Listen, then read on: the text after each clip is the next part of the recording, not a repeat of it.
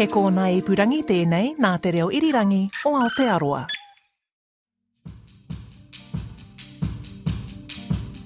E ngā maunga titohia e aku rangatira mā nau mai haramai ki te hōtaka nei a Te Ahi Kaa, ko Justine Murray, aho. In this final episode of Te Ahi Kaa, we take a look back at the last 12 months with highlights from interviews. From Indigenous soil sovereignty to rongoa Māori, traipsing through the ngāhere and learning more about Māori psychology. It's been another year of storytelling on Te Ahi Kaa, all while meeting the challenges of COVID-19 lockdowns. Thank you to all of the kai kōrero who have featured on the show this year. Nōku te waimari e. Nau mai tahuti mai, anei rā te hōtaka whakamutunga mo tēnei tau.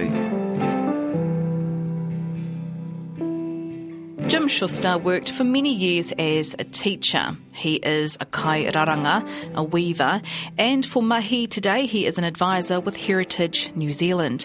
He is also well versed on the history of the whare Henemihi Te Ao Tawhito.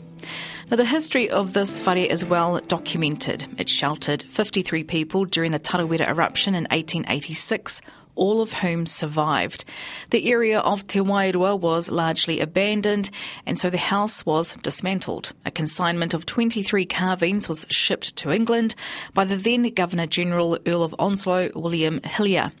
Henemihi Te Ao Tawhito was used as a dollhouse and a boat shed situated at Clandon Park in Surrey.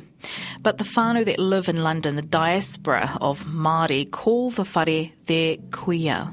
The carvings are now in storage, but the call for her return grows. I sat down with Jim Schuster for a kōrero. Ko te Henemihi tuatahi kei Ingarangi. Ko te mea tuarua kei Taumarunui, kei te taha o te awa o Taringa Motu. There's a Henemihi down there, and then there's this Henemihi, te Tuatoru, and then there's a fourth Henemihi down at Ngāpuna. Yes, I've been to that one. Yeah. And so why four whare, just to... I don't know, that's just how the mana of Henemihi herself. I think you rarely get a te aroa whare with the name of a woman on them. Most of them are after males, and the wharekai bears the name of the woman. But here, this is Henemihi's got 4 wharenuis named after her. Same, well, as far as we know, the same Henemihi named after that tupuna. Now, this whare that we are sitting in, also named Henemihi Te Tuatoru, is located on the corner of Old Taupo Road. Now, it's a busy part of town. Cars heading towards the main Taupo Highway. The rumble of logging trucks can be heard. About 100 metres further down is the tourist spot, Te Puia, well known for its ngawha, hot springs and bubbling geysers. Now, there are photos displayed on the walls. It's a bit of a time capsule.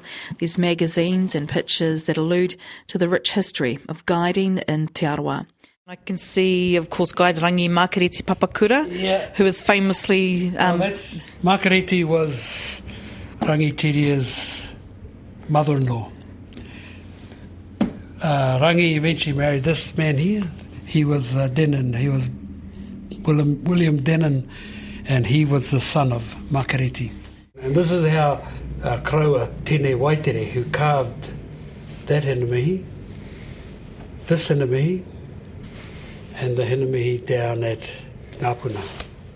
So that's our strong connection, our tie to Henemihi, the whares, through our Kraua, and that's him up there on the wall. This was one of the last works he carved. But that monument outside, he died in... He was 77 when he died in 1931. But, that's a younger picture of him up the top. That's his wife, Rui, and his daughter, Tuhipo. Tēnā koe, Jim Schuster, and the 5-part series is available at rnz.co.nz/Te Ahi Kaa. The book Te Mahi Onione Hua Parakore Māori Soil Sovereignty and Wellbeing Handbook by Dr. Jessica Hutchings explores the philosophy of growing kai. Dr. Hutchings lives on a lifestyle block near the Rimutaka Ranges with whānau close by. I visited her to find out the fruits of her labour. Hothouse, yeah, it's a mini little hothouse. So, you just have to work really hard to keep the soil not from over frying because it's really hot. Yeah. So this year I've put the shade on the outside of it, but it's stunted some of the plants. So it really is just that little trial and error thing. Yes. Yeah. But this, what this means is I can get cucumbers in, before Labour weekend, and we can do all our pickles and everything like that. It just means I'm guaranteed of a crop because I've got pukekels and rabbits. People talk about growing food. It's like, oh my God, pest management's the major. And possums, eating all the harvest from all the fruit trees. So I really need to think about... pest management. Yeah, and so this has really helped. And the other thing too, living at the bottom of the Rimutaka Hill is the wind factor. So, I can get tomato plants up, cucumbers up and things, and then I get 2 days of wind and the whole thing's all over. So, well, actually that makes me cry. So this is really good because it means it can blow a gale out there and everything is growing. Yeah. So the book Te Mahi Onione Hua Parakore is a book built on other works and publications. Can you talk more about the kind of genesis behind this book? Yeah, sure. Really, this book has come to life through the generosity and the foresight of Māori environmental researcher Garth Harmsworth from Manaaki Whenua.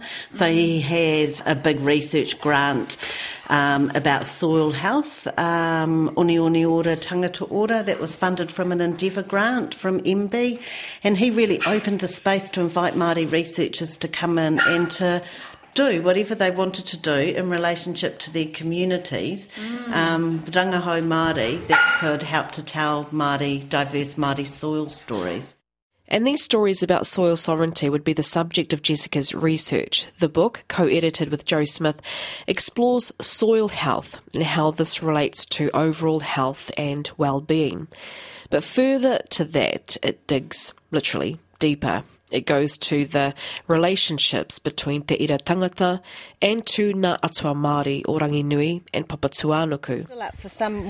Here, Jessica talks about her veggie patch. Free flowed, frozen lots of things as well. So silver beet, tomatoes, you mentioned cucumbers. Yes, and peppers. Tēnā koe, author, yoga teacher and grower Dr. Jessica Hutchings.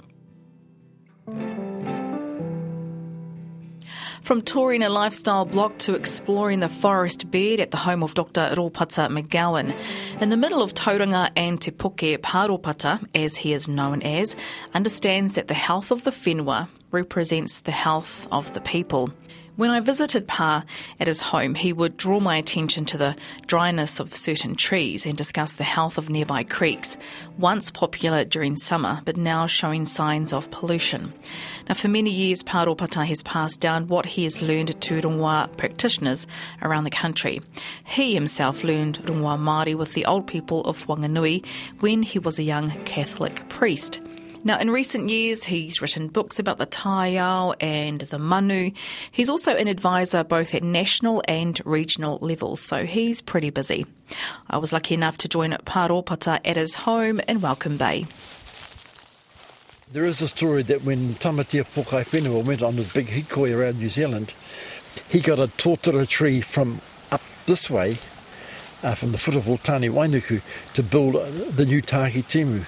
And one story I heard was it came from around here. And see, when the leaves, branches die off, you'll end up with these little discs. And they used to be a really, really important food source. But they almost became extinct because pigs love them. So a wild pig got in here, dig that out and eat the roots. That growing, see that dead mangao tree there will probably be 50 years old or older.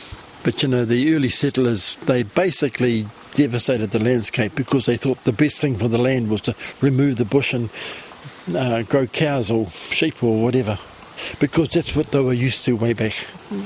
When you're first get to a place, especially if you're young, you rush around and you do all sorts of things which are not very wise. Then after a while you get older and you run out of puff, and then you start to think out a bit better. And I think that's where New Zealand has got to at the moment. Ropata is well known for his work in restorative planting, rongoā Māori and indigenous ecosystems. Ka ora te whenua, ka ora te tangata. When the land is well, people are well.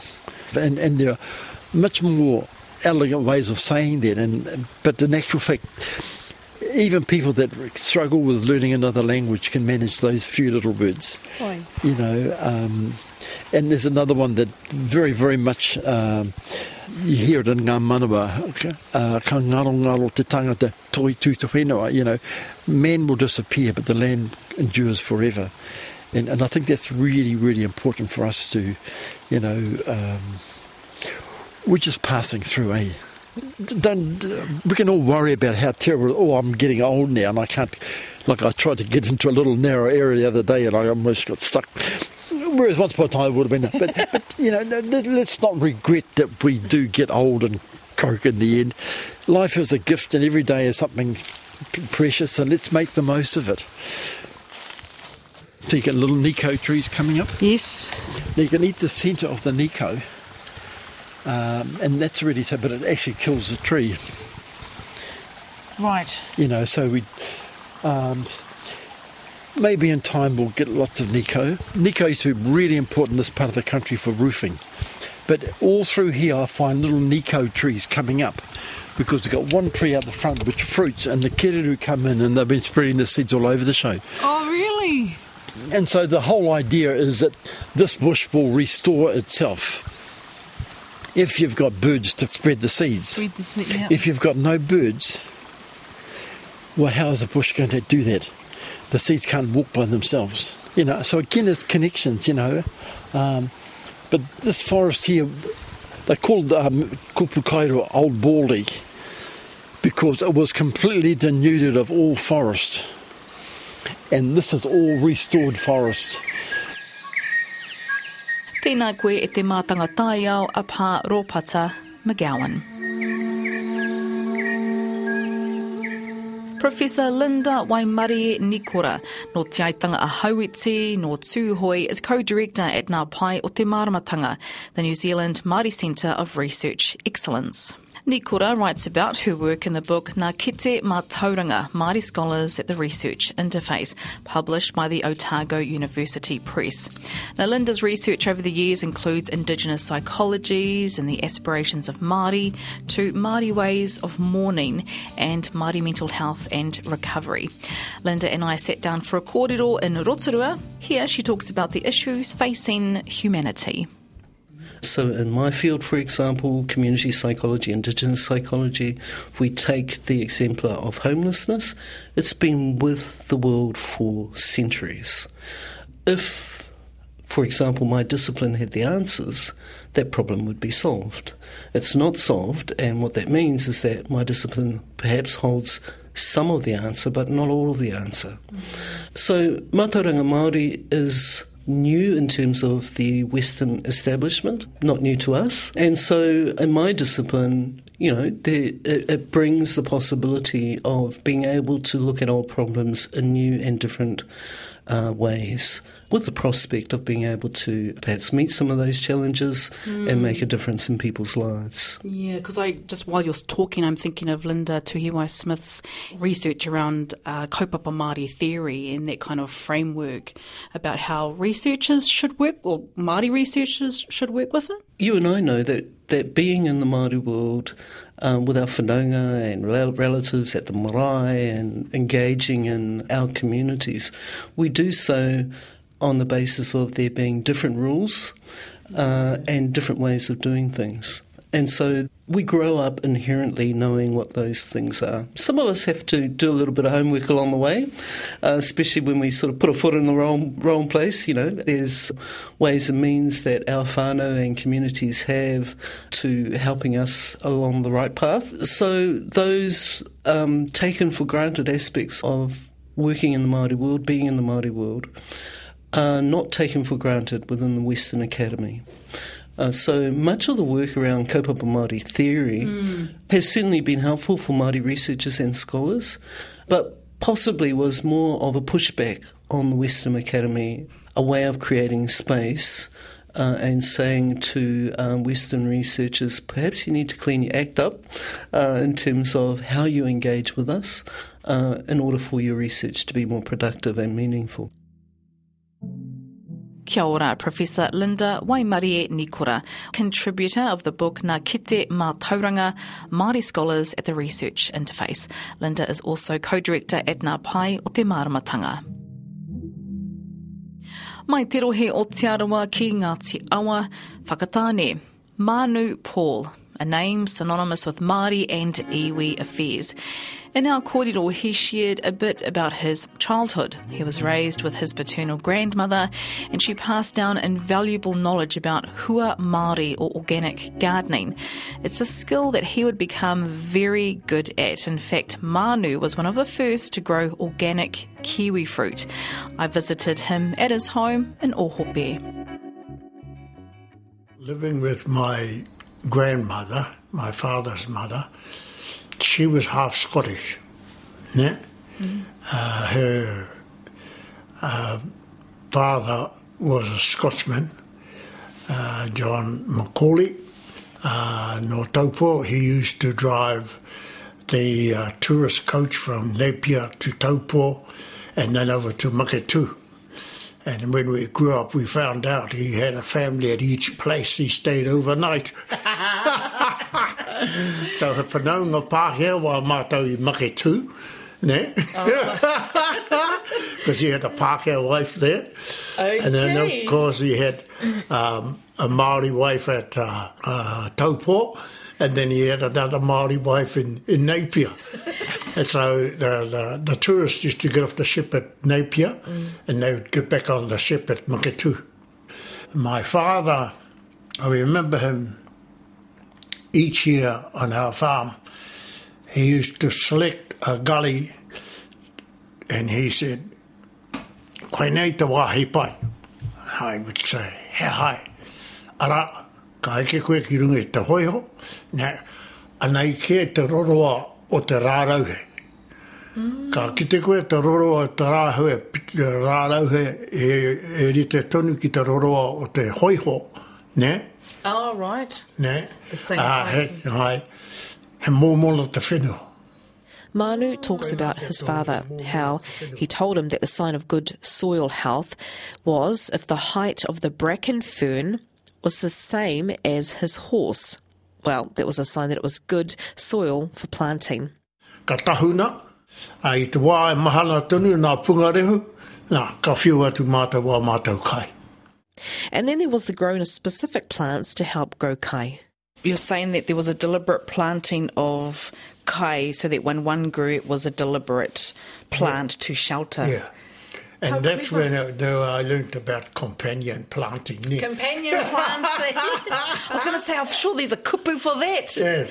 That was that grandmother, ne? Yeah. Ka hoki mai au ki te poroporo, te pāhau, and that koe of mine, I came down and she would say, "Oh, koe nei te rā pai ki te whiu I te kai." Ne? And I said, "Ka." She'd look at me and she'd say, "How high?" You got to remember, she only spoke Māori, ne? Both of my koe only spoke Māori. Tō mātou māramataka kaira kāre te tika, kāre pai, ki mai kiao. Waiho te māramataka o te tua whenua, ki te tua whenua. Kai te taha mua nā koe I nai nei, you learn our māramataka. And that's when I learned there's a māramataka for each area. Tēnā koe e te rangatira, Manu Paul.